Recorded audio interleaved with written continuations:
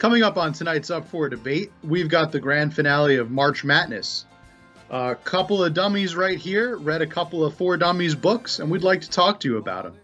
It's tonight's episode of Up for Debate, and it's coming to you right now. You're a shooting star in all the years. No one knows just how hard you worked, but now it shows. In one shining moment, it's all on the line. In one shining moment, they're frozen in time. This is Up for Debate, the podcast where the two hosts generally agree on genuinely everything. I'm Matt. This is Sean. How are we doing today, Sean? Matt, I am just... My sacks are full of pollen, and I am ready to serve my queen. How about you? I am at peace, centered, and ready to change my environment, change my life. Hey, there you go. That sounded almost cultish, but I liked it. Matt, before we get into tonight's episode, though, I'm going to hijack us right away because I have got to hear the story of Matt texted me earlier today. He messaged me earlier today, and he said, Sean, we might have a problem for tonight's show. And I quote, I broke my laptop in half. That's true. Now, I have pictures to prove it. This is not an old laptop. No, it's really not. I bought this laptop two years ago. It'll be 2 years in June. Uh-huh. And I got to know, how did you break it in half? All right. So I'm going to tell you the story in reverse order. Okay. Just because it's much more fun to hear it that way. Okay. So last night, I laid my laptop on my bed, and it's got like two hinges that connect the monitor and the base of the computer. Essentially, they're not separate devices, but the idea is that they'll fold, so it kind of turns into like a touchpad. Basically, it's a convertible. It's a 3-in-1, sort of flips all the way around. Yeah. So it has that one. Is it the 180 flip or the? Yeah. Basically. So it 180'd like as soon as I put it down on the bed, I think that one of the hinges caught like an awkward angle and just 180'd like all the way, and then out of nowhere just a bunch of screws and things like that started popping out of it, and then one of the hinges, it just came off one of the hinges completely. And after much surgery and much repair, some duct tape and some hope, a whole lot of hope, I finally got it all like connected and together. Now that's the first part of the story. I guess that's the most recent part of the story, but the first part of the story goes all the way back to must have been around October, this past October, November. I had it on the floor next to my bed, which just a PSA, you should just never put laptops on the floor. Bad idea. You probably see where this is going. I woke up for work one morning, kind of stumbled out of bed, crack. Just stepped right on the laptop, put a big crack right down the middle of the screen. But other than that, everything was fine. Well, I think I'm just going to say in that initial accident, probably loosened some screws and some things. You compromised the structural integrity. If anything, yes. And if anything, really, it was amazing that it lasted this long after that. The initial action there. But I ordered a new laptop. It should be here with all the Corona going on in about 2 to 2.5 weeks. Well, so, Matt, I'll say two things. One, I did the exact same thing with an old laptop of mine, stepping on it when it was on the floor and cracking the screen in half. So you're not the only one to do that. And secondly, I tell people all the time, my friend Matt is a unique guy, and things happen to him that don't happen to anyone else, and they don't believe me. And so let this be a prime example of only Matt could open up his laptop and the hinge explode and dump a bunch of screws everywhere and fall apart. It was real strange. It would have been really weird if I hadn't stepped on it at all and then it just opened up and the screws started popping out of it. It would have been real weird. But I guess that's an easy explanation. If anything, I'm really surprised that it lasted months instead of just days before that happened. So Wow. Well, anyway, I didn't want to distract us, but I did want to hear the story behind that, and I thought it would be amusing for the folks at home. That's it. Yeah. Matt, what are we doing here? It's the final week of March Madness. Can you believe it? What a month!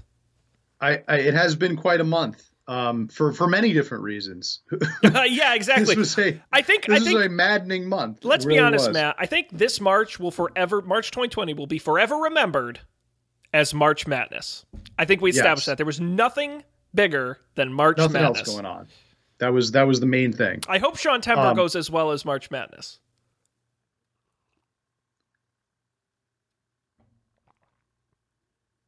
Oh, you can't hear me? I can't hear you either.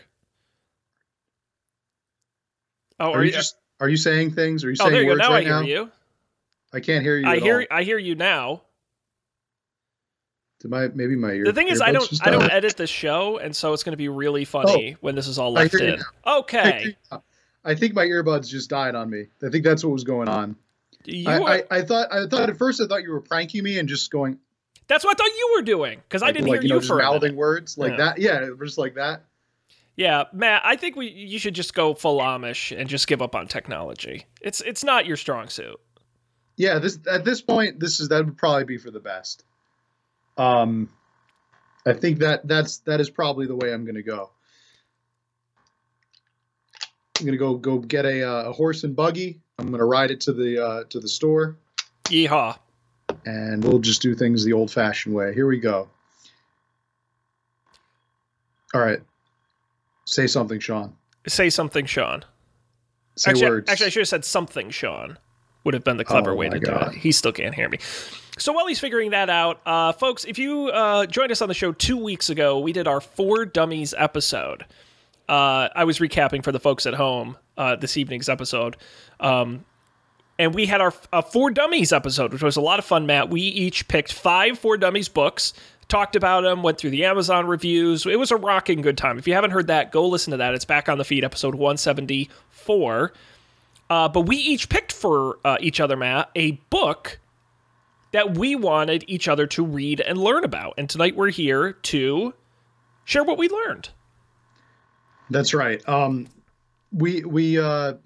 got his Beekeeping for Dummies. I do. And, thick book. I made the mistake in hindsight of using technology. So this is going to be the third strike. I will say though, this is the one time I'm actually going to say we're smart because now I have a friggin' Beekeeping for Dummies book that I got to do something with after this. Put it in your beekeeping room. But what's great, did yours come with like glossy color photos? It came with color photo. It was just, they're a whole bunch of diagrams. Oh, see, mine has like black and white diagrams, but they also had this like insert of glossy colored photos and like real big close up pictures of bees. Oh, wow. It's very unpleasant. I've actually never seen that in a 4 Dummies book. Yeah, it's just like a couple extra pages in the middle showing you what a bee looks like. If you've ever seen a bee. If you need to see one up close, there you go. No, mostly it's diagram. A lot of diagrams. Oh, that's a 4 Dummies staple. You got to have the diagram. Oh, by the way, and this is going to be hard to tell over the podcast feed, but there's actually a diagram in here that's like a very low resolution, blurry diagram. I don't think you can really tell over the picture, but it looks like shit in here, and I don't know why they included it. But anyway, that's beside the point. Matt, I did Beekeeping for Dummies. What book did you do? So I did Feng Shui for Dummies. That was my my for Dummies assignment, my book assignment.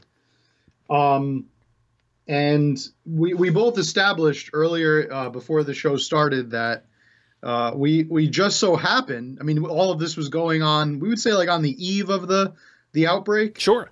And we decided that these were two appropriate hobbies. They're very quarantine friendly. One involves tending to bees. One involves redecorating, like interior decorating. Both of them good things for single people to do when they're quarantined individually. So we our other options, we could have picked geocaching or doing business in India. Neither of those are quarantine-friendly activities. Ham radio, very quarantine-friendly.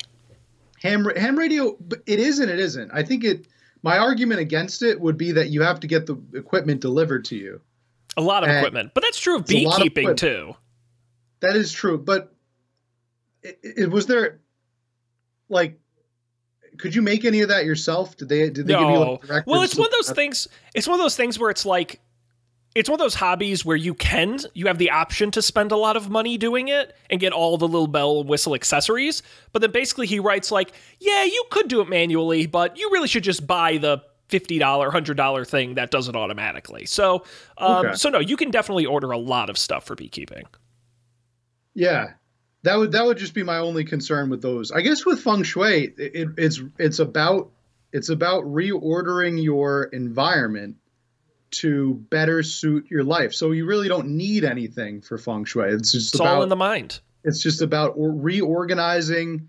It's about the chi, Sean. It's about getting the chi to flow. It's about reorganizing things in a way that opens up the chi of your house. Now, isn't that what grows out of a chia pet? Yes, I believe that is also called chi, different spelling. No, it's chia, but I kid. No, Matt. So how do you want it? This is your episode, so you tell me. How do we want to get into these topics? I mean, I don't know. I guess I feel as the host, I should be a good host and say, you go first. You tell me about your hobby a little bit, and then I'll talk a little bit about my new feng shui hobby. Yeah, so that's fine. And jump in and ask questions, and I'll spend a little time on mine, and we'll switch back and forth. Beekeeping for Dummies. I knew nothing about beekeeping before I read this book. This is written by Howland Blackiston, the former president of the Backyard Beekeepers Association. Matt, this book reminded me. I'm going to slightly tangent, but here we go. Do you remember the South Park episode where Cartman starts a Christian rock band? Yeah. Great episode. Very fun. Classic episode, yeah. And there's a moment in that episode that reminded me of this book where, if you don't remember the episode, Carmen takes a bunch of popular romance songs and just inserts Jesus into them. And they're very romantic and borderline sexual about Jesus. And so he goes into the Christian rock record executives, and he sits there and they go, oh, we your songs are great. It sounds like you love Jesus. And Cartman goes, yes, I do love Jesus. And they go, no, but it sounds like you really love Jesus. And Cartman goes, I do love Jesus. And they go, no, it sounds like you're in love with Jesus. And he looks at them and they go, aren't you? And they go, yeah. No, we love Jesus. That's how he gets away with it. This guy loves bees. I mean, like, he's in love with bees. That's what I thought of. He writes them in, I'm going to see if I can pull some, you know me, I like to read examples from books here on the show. But first of all, he calls them all she, which I get it's a queen. Well, yeah, that's, I think that's, which is fine. If I'm wrong here, because you're the new bee expert, but you have the workers and the drones, right? And the drones are the males. The workers are all female. Yes, and the queen. Is that right? Yes. Yeah, and they all have the potential to become the queen. That's not true. You want one queen for your hive. The workers have the potential to become queen, right? Not the drones. Right, and you actually have to be careful you don't grow more queens when you don't need them. Right, because that causes swarming. Swarming, exactly. Here's the first paragraph, chapter 1. I've been keeping bees in my backyard since 1983, and I have a confession to make. I really love my bees. That may sound weird to you if you aren't a beekeeper, but virtually all individuals who keep bees will tell you the same thing and speak with affection about their girls. They impatiently await their next opportunity to visit their hives. They experience true emotional loss when their bees don't make it through a bad winter. Beekeepers, without a doubt, develop a special bond with their bees. And it goes on to this, like, throughout the whole goddamn book, how much this guy is in love with his bees. Well, I got to be honest, Sean. Isn't that the kind of guy you want to write a bee book? I mean, he certainly seemed very knowledgeable. Like, I mean, don't you want somebody who is passionate and knowledgeable?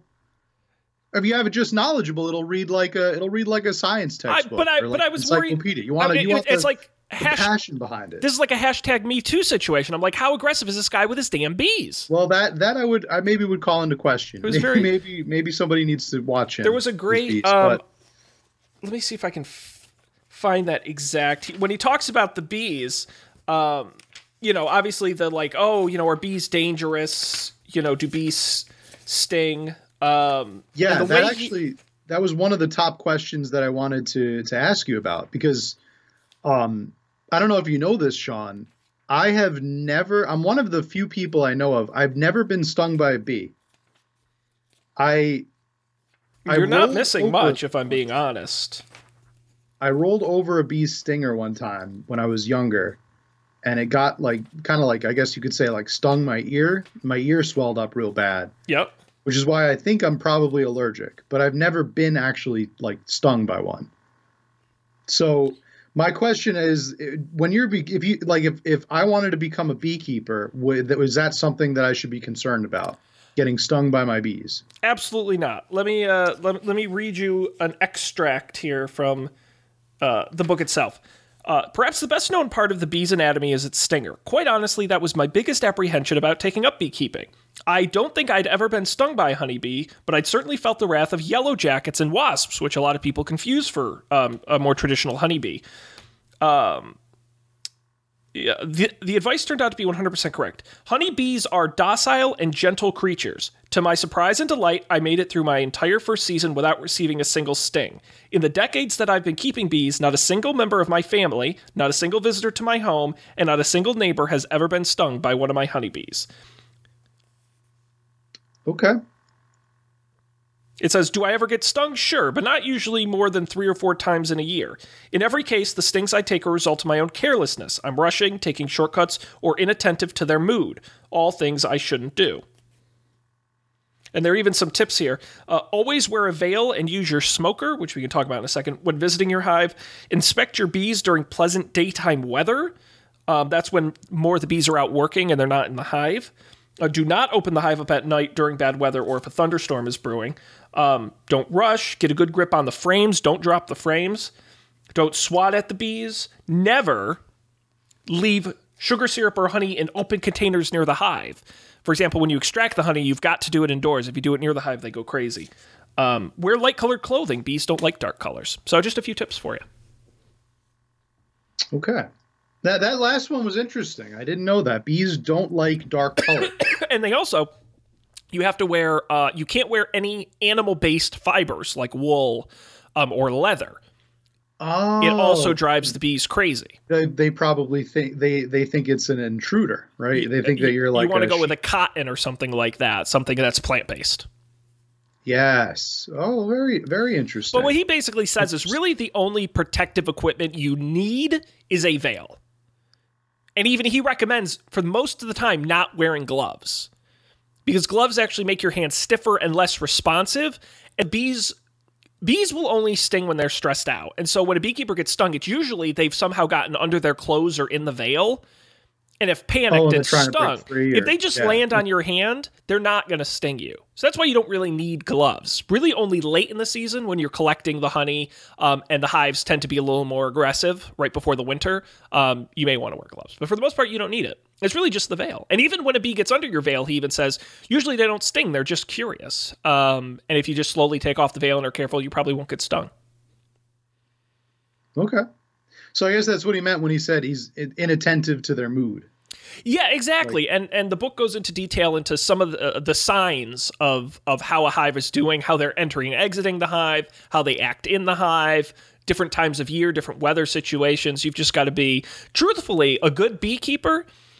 During the spring, you're going to want to check your hive maybe every week in the early spring, but over the summer, you should only check your hive like once or twice a month over the summer. You don't go in there often. They just do their thing.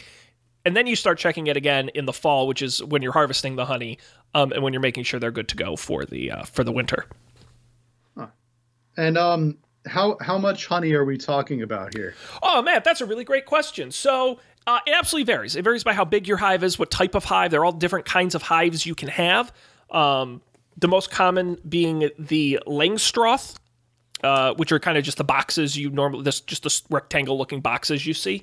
The thing is, what you're actually harvesting is the excess honey. Because all hives, you can never extract 100% of the honey. There has to be honey in there. It's what the bees eat. And so you harvest it in the fall. You have to leave about 60 to 70 pounds of honey, leave it in the hive for them to consume over the winter. Anything above that is yours for the taking. Okay, so you're kind of skimming off the top. Skimming off the top of the honey pot. That's exactly right. Yep. Another one of my favorite fun facts I actually learned here in the book, Matt, that I will share with you is when it comes to the winter. You ever wonder what bees do in the winter? Yeah, I actually do. I wonder the same thing. Quite a bit. Mm-hmm. So in a tradition, I don't know what they do kind of in the wild, but in a hive, a boxed hive, they actually cluster. And there's a cool picture in here. I don't know if you'll be able to see it over the camera, but see that hive there? That kind of cross-sectioned hive? That dark spot is all the bees clustered together. And what's interesting is the queen is surrounded by thousands of her workers kept warm in the midst of the winter cluster. The winter cluster starts in the chamber when the ambient temperatures reach 54 to 57 degrees. Although the temperature outside may be freezing, the center of the winter cluster remains between 90 and 93 degrees Fahrenheit. The bees generate heat by shivering their wing muscles. No drones are in the hive during the winter, but some worker brood begin appearing late in the winter. The bees consume about 50 to 60 pounds of honey in the hive during the winter months. Yeah, I know that the cluster gets pretty hot because one of the defense mechanisms of bees when an intruder is in their hive, at least the honeybees, is that they actually suffocate the intruder. Yep. They'll like pile onto the intruder until its internal like temperature rises to the point where it like either suffocates or cooks itself and dies. Well, a common activity of a worker bee, because they have many different tasks within the hive, but one of them is they will line up along the external edge of the hive and just sit there and bat their wings to create airflow in and out of the hive, and that's all they do is just sit there and beat their wings and create the making sure that air is moving and it doesn't get too hot. So they're like the internal AC. Exactly. Very cool. Is Charlie planning on resetting our podcast again this week? I'm still mad about that. I should have punished him. I didn't. I was too nice. Yeah. So another sort of interesting fact I think you'll like, Matt, is how do you write honeybee? How do I write it? Yeah, there's a debate. Is honeybee one word or two? Oh, I mean, I think I'm used to seeing it as one word, but well, I could see maybe the argument for it being hyphenated, like honeybee. Well, the British write it as one word, honeybee, but the Entomological Society of America prefers to use two words, honeybee. The rationale: a honeybee is a true bee, like a housefly is a true fly, and thus should be two words. A dragonfly, on the other hand, is not a fly; it's only a fly by name. Hence, it is one word. Oh, so I think as long as you provide a solid rationale, it's fine by me. Yeah. I thought when you said how would I spell it, I thought maybe there's like some kind of secret spelling where it's like actually it doesn't come from the honey they produce. It's a region. The honey, spelled HONI. Like the thing is, Matt, there are many different kinds of even honeybees. They're all different kinds, all the way up to the most extreme Africanized honeybees. But those are the scary ones, right? Well, yellow jackets are your traditional scary bee because they're the ones who actually more aggressively sting. But I thought don't they say the Africanized honeybee is like something to be afraid of? Yeah, they'll really come after you. They're more they don't just sting, they chase you. Oh, I see. I mean they're rough stuff. Does it talk about how depending on what the bee, I always found it fascinating. The things that the bees eat affects the taste of their honey. Absolutely. Yes, there is a section on that. I will see if I can pull it here. I admit that I was still finishing this book just before we came online. And I thought maybe like, cause I guess you can, I mean, you see it in the stores, right? There's a variety of different honeys you could buy. Clove honey and like milkweed honey, maybe not milkweed. Yeah, so there's a whole section in here all about making your own honey. First of all, there's all different kinds of honey. There's the traditional extracted honey, which is kind of your simplest, but there's also comb honey, chunk honey, whipped honey, and the list goes on and on. But it says here... The floral sources, soil, and climate ultimately determine how your honey will look, smell, and taste. Unless you put your hives on a farm with acres of specific flowering plants, your bees will collect a myriad of nectars from different flowers, which results in delicious honey that's a blend. This type of honey is classified as wildflower honey. Some beekeepers harvest honey from a single floral source, resulting in varietals. And there's a whole list of honeys from around the world here that have all different sorts of tastes and colors. It absolutely has to do with where you're located. So you would encourage bees to, like, I found that interesting, but I find out, like, I guess it's interesting. Would you as the beekeeper, how would you encourage your bees to eat different substances? I guess, like, plant it and yeah, put the hive next to your garden of. Well, fun fact, bees can travel as far as 1 mile from their hive. And in fact, they actually normally don't go to flowers particularly close to their hive.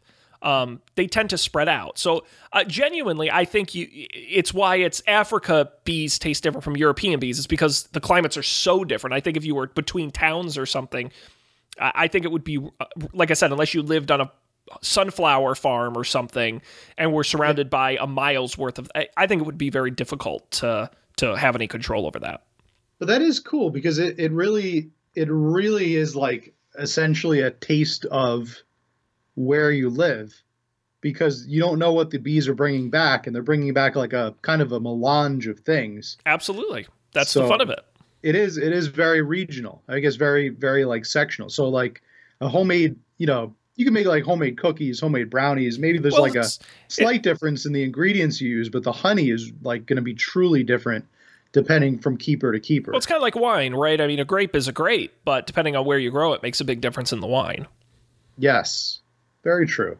Now that would have been an interesting wine making. For dummies. Yeah. Oh, I just like wine for dummies, like how to drink wine. Okay. Maybe this is just what the podcast is now. We just read a different For Dummies book every week. Honestly, like, if the For Dummies people haven't done that yet, like themselves, they're really missing out. They actually as far as I know, they don't have that. There is a For Dummies podcast that I started listening to. Is pretty good, but they take, like, different concepts and ideas, and as far as I know, it's not like, here's a summary of our book.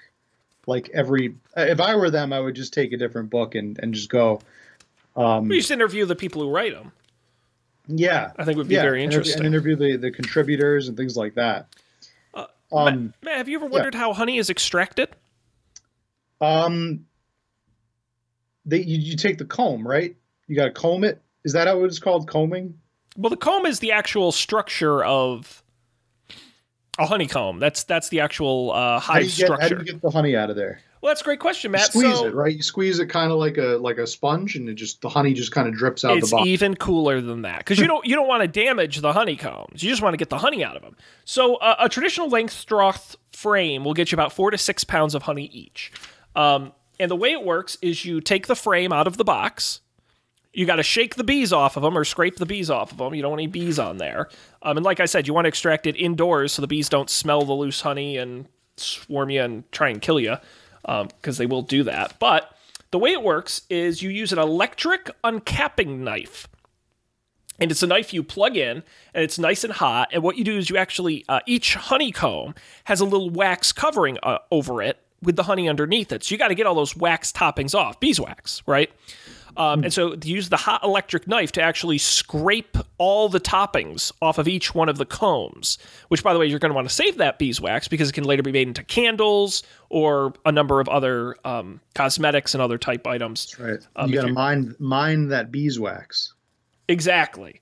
Then what you do is you put it in the extractor. So you actually go and you buy an extractor, and it looks like a big drum. And you put the frame in it, and it's either motorized or it has a hand crank, and it uses centripetal force. So what you do is you actually spin it, and the force actually drives the honey out of the combs. So you get it going in a circle, and all the honey gets pulled around to the outside. then you have to filter it because you don't want any bits of wood or dead bees in your honey. You want to make it nice and clean. And then boom, then you bottle it. You're essentially good to go. There's not much more to it than that. Nice. That seems relatively simple. Yeah, the book made it sound pretty. That is one of the easy. If you can get bees and keep them alive long enough to make the honey, you're going to be okay. Now, is there a lot of maintenance to keep them alive? Is that something that you have to constantly? Is it? If I were a beekeeper, would I be doing that like daily or weekly? No. Like I said, you don't have to check the hive very often. The issue is there is a number of very small, difficult to see things you need to be aware of. And they actually recommend. You ever see like a jeweler? Like have those pullover magnifier glasses when they're looking at rings and stuff. They actually say to get a pair of those so you can really look into the hive because you're looking at everything from where's my queen? Is my queen alive? Is she laying eggs? Are the eggs growing and hatching? Then you're looking for invader pests, funguses, any sort of other issues. As I mentioned, additional queens. So at times, your hive is going to try and grow more queens, usually because the queen you have is weak. The issue is, if they grow a queen, swarming will happen, where half of your hive will one day pack up and leave. And that's bad. It screws your honey harvest, and it's not good for your hive. So you have to keep an eye at that and sometimes actually remove those growing queens before they become large enough to hatch. So there's just a lot. It's not that it's hard, but it takes a lot of time to get good about spotting all the different things you need to know to keep your hive healthy and happy. You got to be on top of it, yeah. And you have to watch. Believe it or not, you even have to watch how the bees are flying in and out of the hive, because that will tell you a lot about their condition, and also if any of the bees are raiding your hive based on their motion and how they come in and out of the hive. Bees can raid your hive? What do you mean by that? Oh yeah. So of the many bad things that can happen to your hive, another hive of bees can actually try and invade your hive. And they'll actually come in and they will fight your bees to the death. So okay, I might just be playing devil's advocate here, but that doesn't sound like that big of a deal. I mean, I know to your impassioned beekeeping author who loves his hive, and he does love it more than his own kids, but like that seems like it matters a great deal to him. But if a new hive were to come in and eliminate your hive, you would still have probably the same number of bees, no? It would just be different bees. Would those bees not trust you or not like you? Or I sort of gave you a semi not great explanation. So it's called robbing. Robbing is a situation in which a hive is attacked by invaders from other hives. This is bad for a number of reasons. The hive defending itself will fight to the death. If the hive is unable to defend itself, the invading army can strip the colony of all its food, and being robbed changes the disposition of a hive. Bees can become nasty, aggressive, and difficult to deal with. Oh, so it's all about maintaining that attitude. Exactly. Like I mentioned before, checking the tone of your bees. Or how did he put it? He said the disposition. The disposition of your bees. Okay, so it puts them at a bad disposition when they're attacked. Yeah. Or robbed. Yeah. Yeah, the things you're going to want to look for. Robbing bees approach the hive without being weighed down with nectar. They may not shoot straight into the entrance like your bees should. Instead, they fly from side to side, waiting for an opportune moment to sneak past the guard bees. If you look closely, you may see bees fighting at the entrance or on the ground in front of the hive. They are embraced in mortal combat. And unlike foraging bees that can leave the hive empty-handed, robbing bees leave the hive heavily laden with honey, which makes flying difficult. Robbing bees tend to climb up the front of the hive before taking off. That's how you can spot them.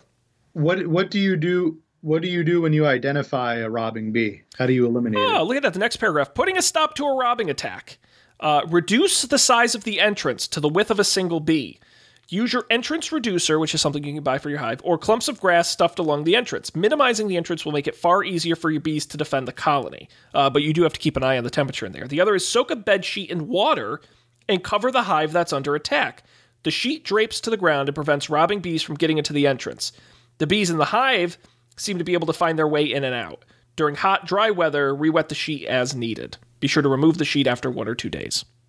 So cloaking the hive with a wet bed sheet, that's a neat trick. So your bees will instinctively fly in. You know, they kind of know their own way. They'll work there, but the other bees will be deterred enough. Yes, and they'll okay, so then they'll. Yeah, a big thing that causes robbing is leaving honey and sugar out in the first place because it attracts bees that aren't yours. Nice. Wow. Did they talk about marking the queen? I know from one of my many YouTube rabbit holes. They talked about marking the queen and making sure your queens all stay marked so that you keep track of them. The very first thing you're going to do when you open up your hive is find your queen, because your queen makes or breaks your hive. If you have a great queen, you're in luck. If you have a shitty queen, you're screwed. The good news is you can just order another queen if your queen is in bad shape. There are entire businesses that are built around just selling good queens, like they well-bred, like well-maintained, or at least they say, quality queens. Well, this book has a whole section on how to raise your own queens and sell them for a profit, which is absolutely a business you can do. When you get they talk in here, how do you get bees? You can buy the queen, you gotta get the bees. You actually can go out and try and capture a wild hive and put it in your hive. And the guy's like, it's not that hard, but for a first timer, you shouldn't do that. However, you can buy bees. And what you get in the mail is you get a box full of bees. And in that box is like a little container where your queen is separated from all the other bees. So they can, they're together, but at the same time, she's separated. And the bees usually come pre-marked. So that way your bee is indicated. And then when you set up a new hive, you first introduce the queen, and the queen hangs out in the hive for a little bit, and then you introduce the rest of the bees. Yeah, I remember learning about how it's important to gradually introduce the queen. Because if you do it all at once, the bees get scared or they don't know what to make of it. Especially if you're introducing a brand new queen to an established hive, for sure.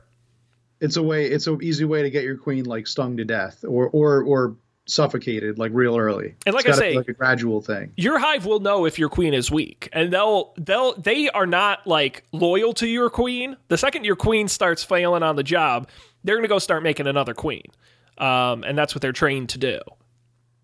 That's so interesting. It's just interesting how they can control, here, we're going to put up thousands of workers. We're going to lay a bunch of worker eggs. And then, but the hive feels like it needs a new queen. Now it's time to lay a queen egg. Bees are truly fascinating. I mean, the way they communicate with each other via pheromones, via dancing, via some of these other things, the way they work as a community is very interesting. And the first part of the book talks a lot about the bee itself, the bee life cycle, how bees grow in the combs and all that sorts of stuff. It's very fascinating. Nice. Now, my last question for you, about beekeeping. When I first pitched the concept of this For Dummies exploration, I wanted to just find out, is this something that Sean Jennings sees himself doing at some point in his life? Do you think you could, if you tried it, would you be a successful beekeeper? Would it be something you would want to pursue? It's a really good question. And as I read through the book, I kept going back and forth. What I learned, bees are cool, and don't be mean to bees. And bees are your friends. Beekeeping is, on a technical level, not that hard.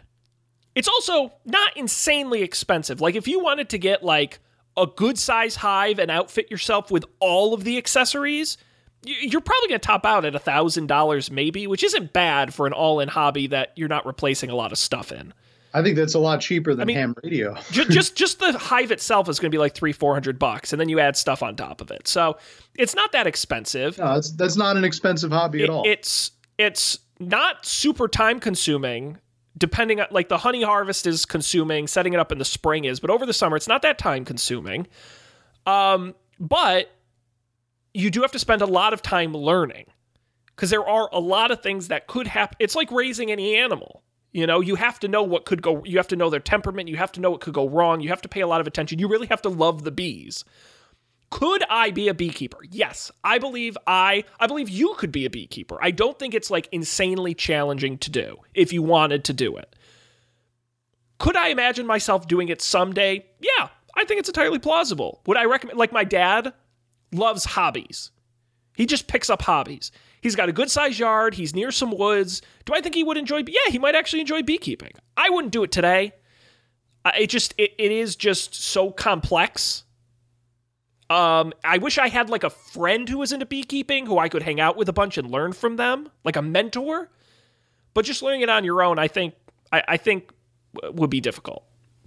Sure. Yeah, you would need like some kind of a mentor. But what I would say is if you were like, hey, Sean, I know this beekeeper guy. You want to go visit him and learn about bees? Like, before, I don't know. Now I'd be like, yeah, totally, let's do it. That sounds awesome. Like, I have gotten a lot fonder of bees and the beekeeping culture. So I consider it a win. Yeah.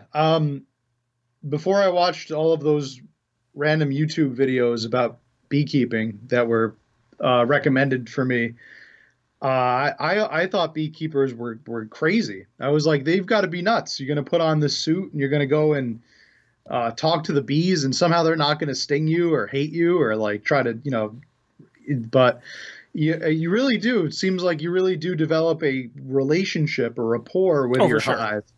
And it's a mutual thing. Like you're taking care, the hive is providing you with honey and all this good stuff, but you're taking care of the hive. You're looking out for the hive. You're making sure that it's successful at the same time. So it's a beautiful thing. It's like most insects. For the most part, they do their own thing and they're not going to bother you. We worry about, spiders are scary. Most spiders really aren't going to harm you in any way. Yet we still have a problem with it. So anyway, we have talked long enough about bees because I know literally nothing about feng shui, and my life, starting today, or actually starting tomorrow, I'm working from home, and I'm going to be working from home for a while, and my home has no flow, has no design. It needs help, Matt, so you got to break down for me, what is feng shui? Sean, let's introduce a couple of concepts here first, okay? Yes, please. First of all, treat me like I'm an absolute idiot. Or would we say a dummy? Treat me like I'm a true dummy. According to the book that I read, which is the second edition of Feng Shui for Dummies, has a lot changed between editions? Not really. I don't know. To be honest, I did not read the first edition, but this actually did inspire me to read a different book. In addition to this one, which I'll get into a little later, also based on the art of feng shui. The author is David Daniel Kennedy, and it says right here that he is a renowned expert on feng shui. Renowned. Also, he learned under the tutelage of Grandmaster Professor His Holiness Lin Yun. The Lin Yun? The Lin Yun. Oh. And it says right here, His Holiness. Wow. Grandmaster Professor Lin Yun. It's a lot of titles. Damn. Lots to live up to. Damn. He wrote the whole forward where he talks about the fundamentals of feng shui. Now, Sean, have you ever gone into a room and just found like this, just a bad aura or a bad sensation in the room? Bad vibes, bad juju, just, no other cause for it. Just that you're in the room and you just get this bad feeling or foreboding or fear. I guess. Something like that. I guess. Sean, that is because the room may have an imbalance. There could be many things going on in the room, but one of the potential causes is that there could be an imbalance in the room's qi or energy. Are you familiar with the concept of qi? My favorite Chinese place is Cheese Chinese. Nope. Okay. That is, I have to admit, I don't think that's a great name for a Chinese restaurant. No, just putting it out there. Matt, it's owned by the Qi family. But it sounds too much like cheese, Sean. And but that's Chinese their cuisine name. Rarely involves cheese or dairy products. I knew the Qi family. They were very nice, very good people. I'm sure they were. I think that maybe they could have called it Qi Garden. Yeah, okay. I'll let Qi, something else involving Qi. Cheese Chinese makes me think of just like cheese. And I'm not eating cheese when I'm eating Chinese food. It's Cheese Chinese Restaurant is the name. Okay, anyway, we're off topic. Keep going. Qi. QI, totally different. I like Tea Garden. But anyway, Sean, what we're talking about here with Qi, we're talking about energy. Qi is the life force or harmony and energy that abides in all things. The name feng shui are Chinese words, actually two Chinese words. Mm-hmm. Feng, which is wind, and shui, which is water. Okay. So the wind and the water are two elements in nature that, what do they do, Sean? What does the wind do? What does water do? What do they have in common? They both start with the letter W. Besides that. Okay. They're both 4 letters. No, they're not. Water is actually 5 letters. I was waiting to see if you would catch that. I don't know, Matt. What's the answer? So when you think of wind and water, these are two things that ebb and flow. Yes. They constantly are in flux. They're constantly moving back and forth. They're adjustable, changeable. They're the opposite of feng shui. The opposite of wind and water would be something like land or earth. Sure. It's malleable, but it's difficult to malleable. Earth or metal are very like hard pressed things that are you can't really change. So the principles of air and water are two things that you can change. And in this case, we're talking about we're applying those two energy forces on our own lives, on our own surroundings, on our own relationships. And in this case, usually when you talk about feng shui, you're talking about your immediate environment. A lot of people often misconstrue feng shui as like this like interior decorating idea. It can be that, and it's actually the decorating part is a little bit of a misconception. As I learned in the book, it's not so much the decorating of things as it is the order of things, where things are. Gotcha. Not how much or how little there is, but where it is located in terms of the alignment of the room will produce. Your goal is to produce openness or where the chi, the energy, can flow throughout your environment and also flow through yourself, Sean. You want the energy to flow through you. I got to make you feel better. Yeah, you're opening it up, basically. You want to open up your chi passages, essentially. So one quote I pulled from the book, it says, "The energies of your residence and your workplace constantly contribute to your successes and your failures in life." So it's basically like you don't want to have an environment that is negatively impacting your work, your relationships, or your sense of well-being, because that puts you at a disadvantage. And it's something to be mindful of, I guess. Are you with me so far on this feng shui journey? Yeah, we're gonna dive pretty deep. Oh, no, all right, no, I got you. All right, yeah, I got you. Chi, wind and water, ebb and flow, motion, you and your surroundings. I'm with you. Okay, good. Because you might be wondering what is the most, Sean, if you could take one thing away from the feng shui experience, the one thing that you must always keep in mind when you're dealing with the chi around you, is that you have to make sure that you are in the commanding position when you are in a room. That makes sense.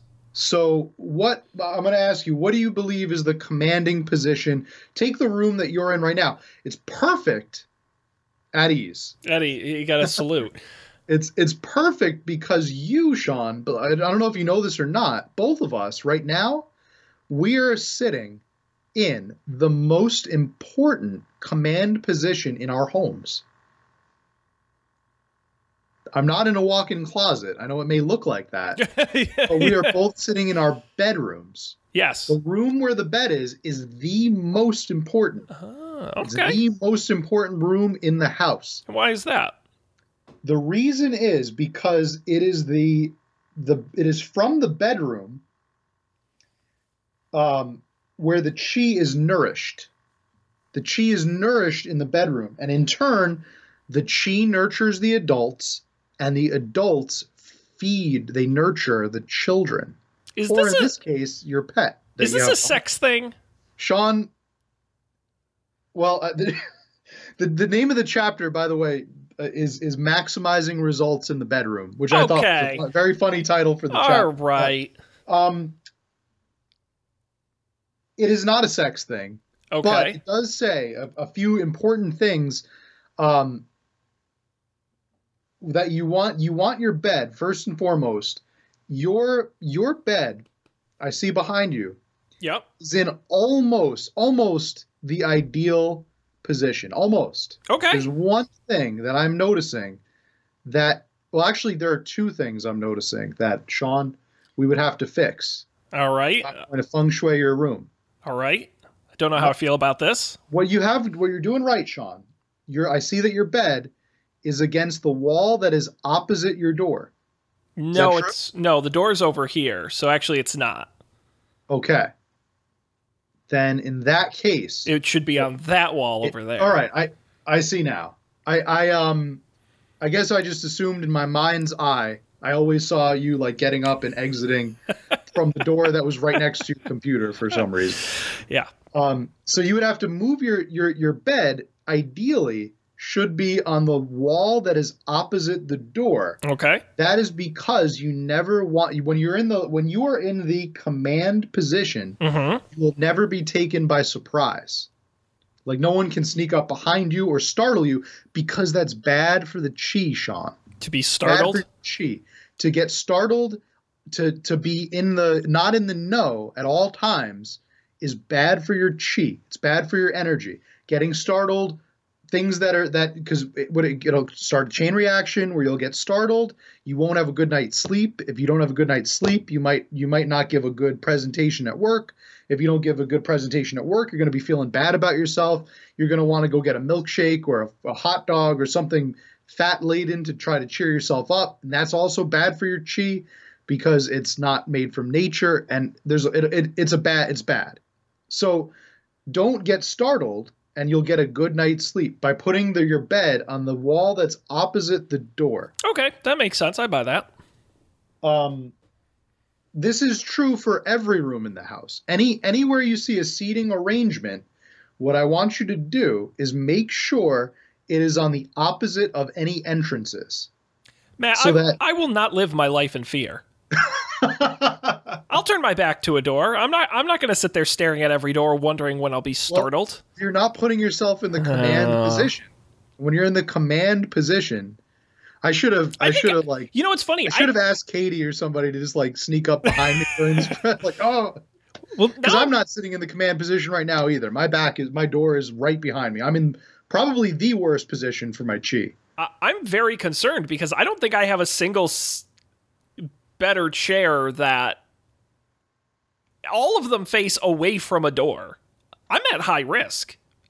Oh no, you want them to face away from the door. You don't want to have your back to the door. Well, but that's what I'm saying. They face away. I'm saying they face away from the door. That's right. You want when somebody enters the room, you want to be like front and center. You never want a seating arrangement to be in the center of the room because then you can be approached by all sides. Oh no, my couch is in the middle of my room. You never want that because that way you can be startled badly. It'd be bad chi. Gotcha. The room that we lived in, our common area in Gartland, very bad chi. I knew that place had bad chi. You didn't need to know anything about feng shui to know that place had bad chi. And did you know what's interesting is when we both did work for the Marist Archives, those housing units, what did they used to be back in the 1960s before they were housing units? That's where they kept bees, Sean. That's where the Marist brothers were beekeeping. And they kept bees in the Gartland vicinity. in that little neighborhood. So it's kind of ties the two things together here, beekeeping and feng shui. Wow. But anyway, it's like it was meant to be. Yes. The further you sleep away from the door and the more of the room that you see while you're in bed, the more you can feel in control of your environment and therefore in control of your life. Okay. Seeing the door to your bedroom symbolizes that you know what life is bringing you and you feel prepared to deal with whatever comes your way. You're in command, and the results manifest themselves positively in many parts of your life. That was the section on the bedroom. The bedroom is the most important, Sean. I want you to take a guess. What is the? Oh, by the way, there's a helpful diagram that shows you the ideal bed placement. Oh, look at that. Which one of these? My bedroom is C, or the room I'm in now is C. This is my guest room, but okay, it just went back to the cover for me. Oh, yep. Okay. See, here's another diagram of you never want that. You never want things in the middle of the room. Oh, Bad okay. For your chi. Bad for your chi. Take a guess, Sean. What is the second most important room of the house? The bedroom is most important. This is easy. This is easy. The bathroom. Why do you say the bathroom? Well, because when you're on the toilet, you never want to have your back to the door. You can be startled. And it's bad for your chi. And it's bad for your chi. Well, I like your argument. According to Master, what do we call him here? The Grand Master. His Holiness Grand Master Professor Lin Yun, and feng shui expert Daniels. The kitchen, Sean. The kitchen is the second most important room in your house. Why is that? Because the chi flows from the bedroom. Where do you go? When the chi, it flows from the bedroom, the second part that's like nurturing your chi, you're nurturing your health. Then the kitchen is what feeds you and feeds your family in turn. So you have to respect your kitchen. So how do you harness the kitchen of your house? The chapter's called Now You're Cooking. Oh, Jesus. What you want to do is you want to, the figure in this figure, this is the most powerful cooking position that you could have. Oh, it's like cooking at a kitchen island. You want to be in the middle of the kitchen. Yes, the island is good for your chi. Ideally, cooking should be done with the cook being able to see the kitchen doorway and anyone approaching while cooking without ever needing to turn around. Also, the energy from the main and secondary doors into the kitchen shouldn't flow directly towards the stove, shouldn't flow directly toward the face of the stove. And the stove should always be in balance with another kitchen feature, the refrigerator. This is because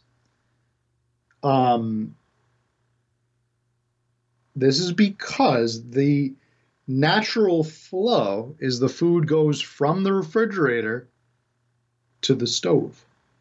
So you gotta also you don't have to turn your back. You never have to turn your back on the doorway. If I've learned one thing, that is the most important principle of feng shui.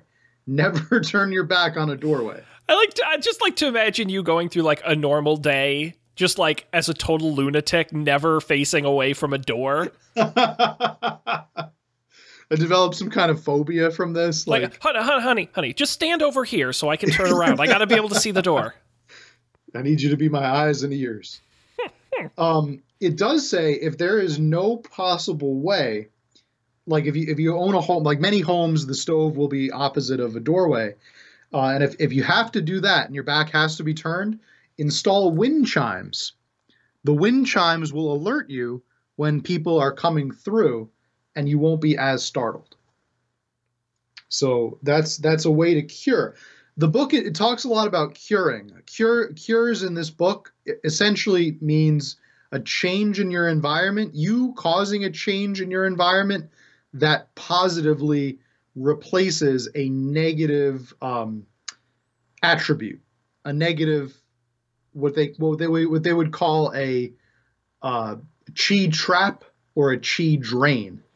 Chi can be drained, it can be trapped, it can be redirected. Was this Ghostbusters? That's right. It is Ghostbusters, Sean. That's the three fundamental ways that chi can be changed. Chi can never be destroyed, and chi can never be created. Just chi like can matter. only be redirected, harnessed, reflected. Reflected is the fourth one. It can be reflected, redirected, harnessed, or what was the other one? Drained. You can drain chi. So, that's essentially it. I mean, that's really what feng shui is all about. It's about changing your environment to change your life. What any questions for me? Here's some living room diagrams you could peruse. Yeah. Which one of those do you think would be an optimal feng shui? Well, it's not C. The back of the couch is to the door.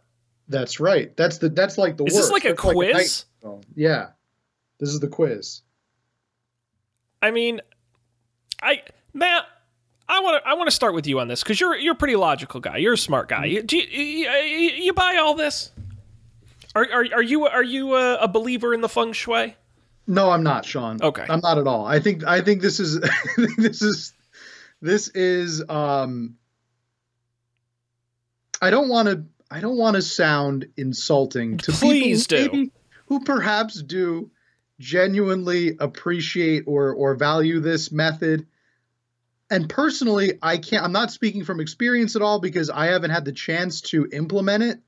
If your next question would be to me, is this something you would try? Mm-hmm. Yeah, I'd give it a shot. I would rearrange. It's low stakes. It's exactly. There's low risk. Unlike beekeeping, it's low stakes. I'll be honest, I'm probably more likely to participate in feng shui than I ever am to become a beekeeper. Do I think it's going to really profoundly change my life? Absolutely not. Not at all. Not even one bit. If anything, it might inconvenience me because things might not be the way that they were before. And I'm not a guy who really gets used to change very quickly when it has to do with my home and stuff. But I mean, we'll see. I'd give it a shot. Like you said, it's low stakes. But also, I would worry about a placebo effect, though, where it's like, just because you went through the effort of rearranging the room, you're going to think it's working. I guess there's no way to prove if it's working. Right. You would get that placebo effect of like, oh, I do feel better because the book said that I should. But yeah, again, I don't know anything about interior decorating at all. So if this could be, if there's one thing I could take away from this book, it's that if I just rearrange all my furniture so that my back is never facing a door, I'll feel better. Okay. I didn't have any other plan for how I'm going to arrange furniture in my future home. So yeah. It also says, look for homes that are in between mountains. The mountain should never face your door, but if you have a mountain to the back of your home, that's good. But then it's going to sneak up on my home. I guess that's so giants or dragons will never sneak up on the back of your home. The mountain would, but the mountain's fine. You have to worry about the chi. Trust mountains. Okay. Yes. You never want the chi to be going. I mean, Matt, can I tell you what I think of this? What do you think of this, Sean? I feel about feng shui the same way I feel about religion in general. Stay with me here. I'm going to try not to insult anybody. But in religion, I'm a big fan of the underlying messages. Be good to your neighbor. Be a good person. That kind of general stuff. Give to the needy, that sort of stuff. I think that's good. It's when you start dropping the magical, mystical hokum pokum on top that really drives me crazy. And so as you're explaining the concepts of feng shui, as someone with, frankly, several people's worth of anxiety, and you're saying things like, be aware of the room you're in and be in command of that room. Know where the entrances and exits are and keep an eye on them. I'm like, I do that normally to stay sane. Like, those are good ideas. I as soon as you were saying them, I'm like, that makes a lot of sense. Or even like, you take food from the fridge and you take it to the stove. And I'm like, that makes a lot of sense. But then when you're like, it's wind and it's water and it ebbs and it flows, and I'm like, that's insane. No, as you said at the very beginning to me, you said, Sean, have you ever walked into a room and it felt weird to you? No, that's not a thing. That's no. There's no energy in rooms, I don't think. But the underlying principles of this to me generally make sense. As you're like, oh yeah, you know what? If your bed is near the door, and you can't see it, you're going to be thinking about it.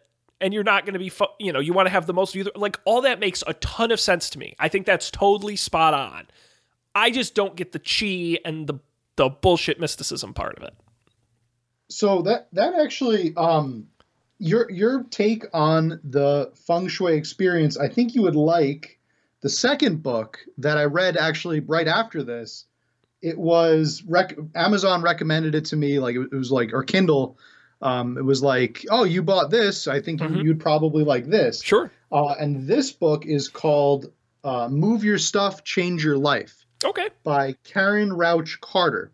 And this is much more of, I think, what you're talking about. This is like the applicable part of the for dummies. Like, it doesn't really talk so much about the get the chi flowing and chi draining and chi redirecting. It's more like,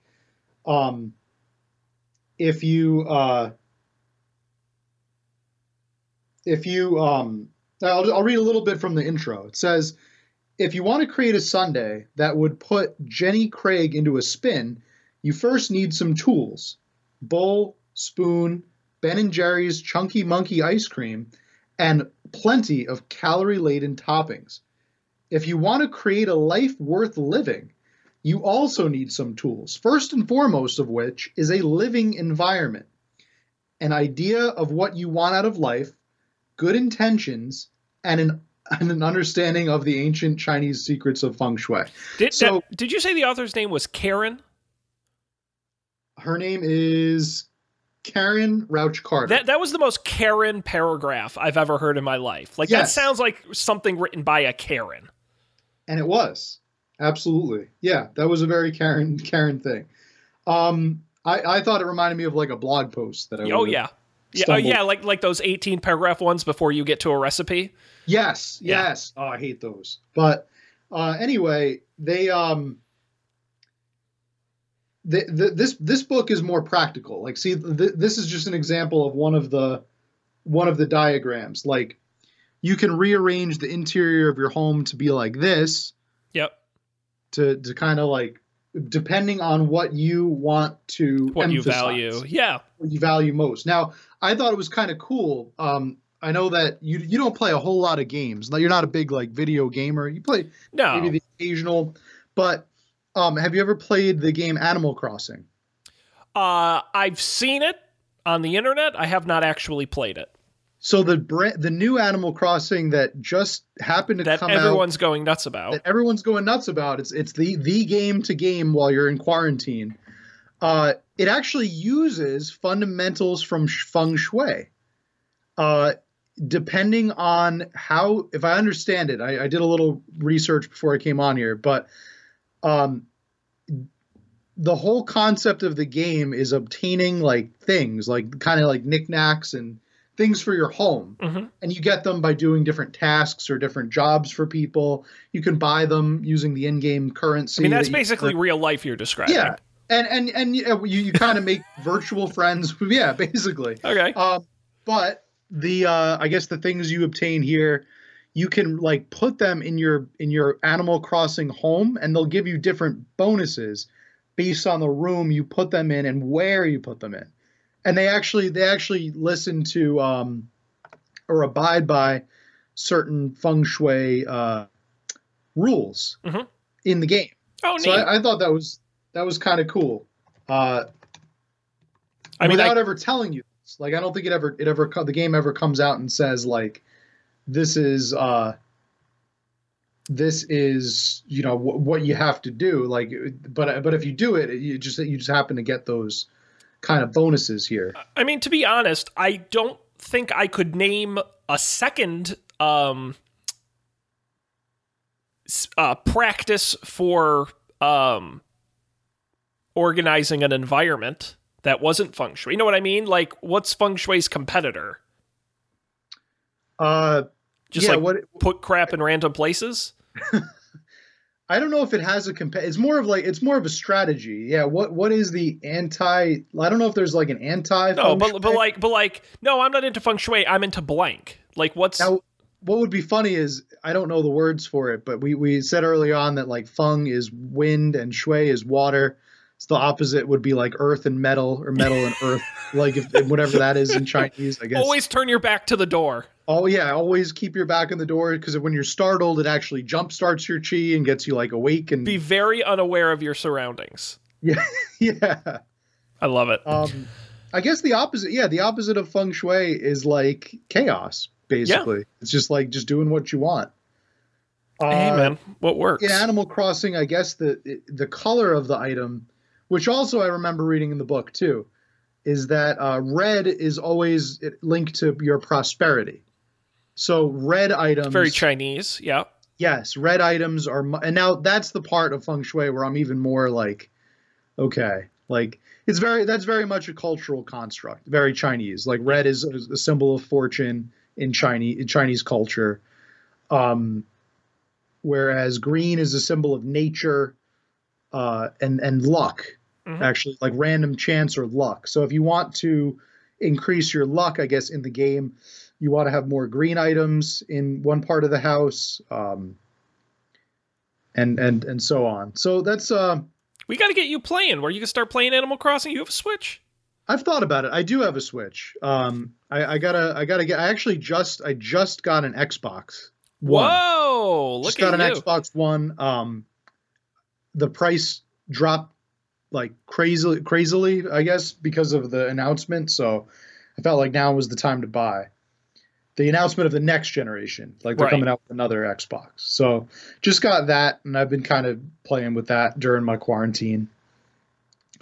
But I mean, they go on to talk about how every room in the house is unique and there are different principles, but that's just the general. If you were to take like a summary of this, no, that was great. Keep it back to the door, and don't be startled because it messes up your chi. And it all starts in the bedroom. And it all starts in the bedroom. That's where the magic happens. That's awesome. Great, Matt. I think this was this 4 Dummies challenge was a rousing success. Yeah, I think so. I agree with you. I would have probably never read a feng shui book otherwise. Except for this challenge, and I'm glad that we did it. I still think we missed out that you didn't read Menopause for Dummies, but I think we never got you to do business in India. Well, I'm thinking maybe next year we do another round of this. Pick 2 new books. Okay, I'm definitely game. Teach the Focus of America. And Matt, that concludes March Madness. We did it. Congratulations. We survived March Madness, and we survived actual March Madness in all different shapes and forms. I think we did more than survive. I think we thrived. I think you did a fantastic job. You've really set a high bar, and I think it was a phenomenal success. So congratulations. Thank you. I was it was fun to do it. I give you a lot of credit for doing that host bit every week. If anything, I appreciate that more now because it's not easy. It's not easy to I make it look come easy. Up with things on the cuff. No, you did a fine job. I think it's fun to mix it up once in a while. So I'm happy to take it back, but you did a good job. Thank you. So I will relinquish the hosting duties back. Matt, what a treat this month has been. And I got to tell you, Matt, we have so much great stuff coming up on the show. I can't tell anyone any of it because we haven't planned it, but I'm telling you, it's going to be great. And you're going to want to stay tuned right here to Up for Debate. You can subscribe to the show wherever you get podcasts, of course, Overcast, Spotify, Stitcher, really anywhere you get Spotify, Apple Podcasts. We're all in those places. Our website's upfordebate.tv. You can go there and get all the past episodes as well. Check them out there. And of course, you can get in contact with us at UpForDebateTV on Twitter or email us upfordebatetv@gmail.com. What an absolute treat. We're going to be back next week with some more thrilling Up for Debate action and a more balanced co-host month coming up here in April. A lot of great stuff happening. But until then, on behalf of Matt, I'm Sean. Thanks for being here. We'll see you next time for another Up for Debate. One shining moment.